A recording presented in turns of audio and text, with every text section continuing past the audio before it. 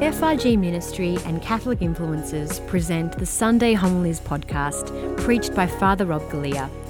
We invite you to join Father Rob as he reflects on the Sunday Gospel readings and how we can apply these reflections to our lives today.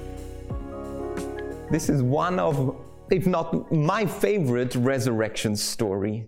We have a lot of resurrection stories of appearances of Jesus, and it's interesting already as we reflect on the resurrection stories. Did you realize that not even one of the disciples recognized Jesus straight away?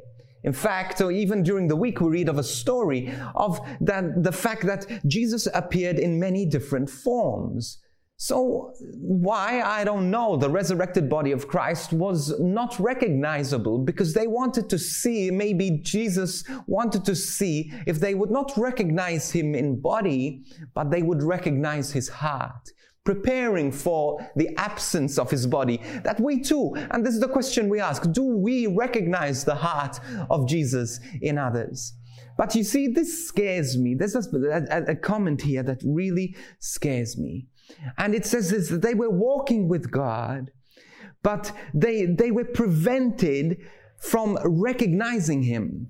Now, the question I ask is, what prevented them from recognizing him? Now, if you look at all the resurrection stories, even St. Thomas last week, even Peter decided to go fishing. He walked away from the community. He walked away from Jesus. Thomas as well, he was grieving and he walked away from the community. He walked away from the people who could support him. The third, this group of people, these disciples of Jesus, they are moving from Jerusalem to Emmaus. They're walking away from Jesus. They're walking away from the community. So I think one of the things that prevented them from recognizing Jesus is, one, they walked away from the community. Because if they were with the community, they would have recognized Jesus, because the community had already experienced Jesus. It's the same with the church. Sometimes we don't recognize God speaking to us because we don't understand. We don't listen to the mother church. We don't listen to the body of Christ that has for 2,000 years been recognizing the presence of God. And we try to interpret scriptures ourselves. We try to interpret God working by ourselves, when we need the church. We need the teachings of the church. We need the believing community. One. Second thing, I think they were prevented from recognizing Jesus because they were too concerned with their own grief. They were feeling sorry for themselves. They were sad, and they were just so caught up in their own grief, in their own world, that they just didn't look up to see that Jesus was right there working and walking with them. Why? The same with us. So many times we walk with God, we're walking through our lives, and we don't recognize Jesus because we're so concerned with our own worlds. We're so concerned with our own grievances. We're so concerned with our own prayers and our own needs. And this I see so often. And I want to pray for you, and I think it's important to pray for yourself. But look at the comments. Look at the comments, even on Facebook. Look at the comments, even right now during Mass, one after the other. They're all praying for me, me, me. Pray for me. And this is good. We need to pray for ourselves. But if we just would stop and allow God to work with us, we would just allow ourselves to pray for others and recognize that Jesus is walking with us. He is working with us. He is going to answer your prayer. But sometimes we need to stop being so concerned with our own needs and just worship God. Open our eyes to the Eucharist that is happening right here before you. To stop and to allow yourself to listen to the voice of God. God is speaking to you, but sometimes we're prevented from listening because we're so concerned with our own little worlds. Now, the third thing that prevents us from listening to God is that we don't break bread with God. This is how they recognized him. When they sat down with him and they broke bread, they received him, and there their eyes were opened, and then they were so excited. And this is us, the Eucharist. We need to spend time before the Blessed Sacrament. We need to spend time praying. We need to spend time worshiping God.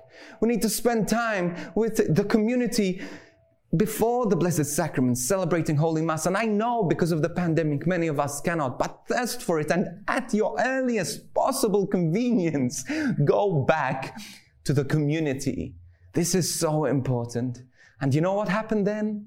Then they recognized Jesus, and they didn't walk back to Jerusalem. They didn't crawl back to Jerusalem. They ran 7 miles. They ran back to the community because they recognized that they cannot maintain this relationship without Jesus, with Jesus without the community. We need the community. Run back to the community. Run back to the Eucharist. Run back to worshiping God. Because there, the veil that prevents us from recognizing Jesus will be torn. Alleluia. Thank you, Jesus, that you are ready to tear that veil. Lord, teach us to look not for our own needs, not to be concerned with our own wills, but to pray for others, to worship others. We praise you, God, and we thank you for this gift of recognizing you in the breaking of bread.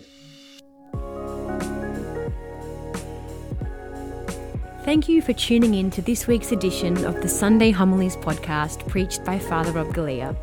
We pray that it has blessed you and encouraged you in your faith.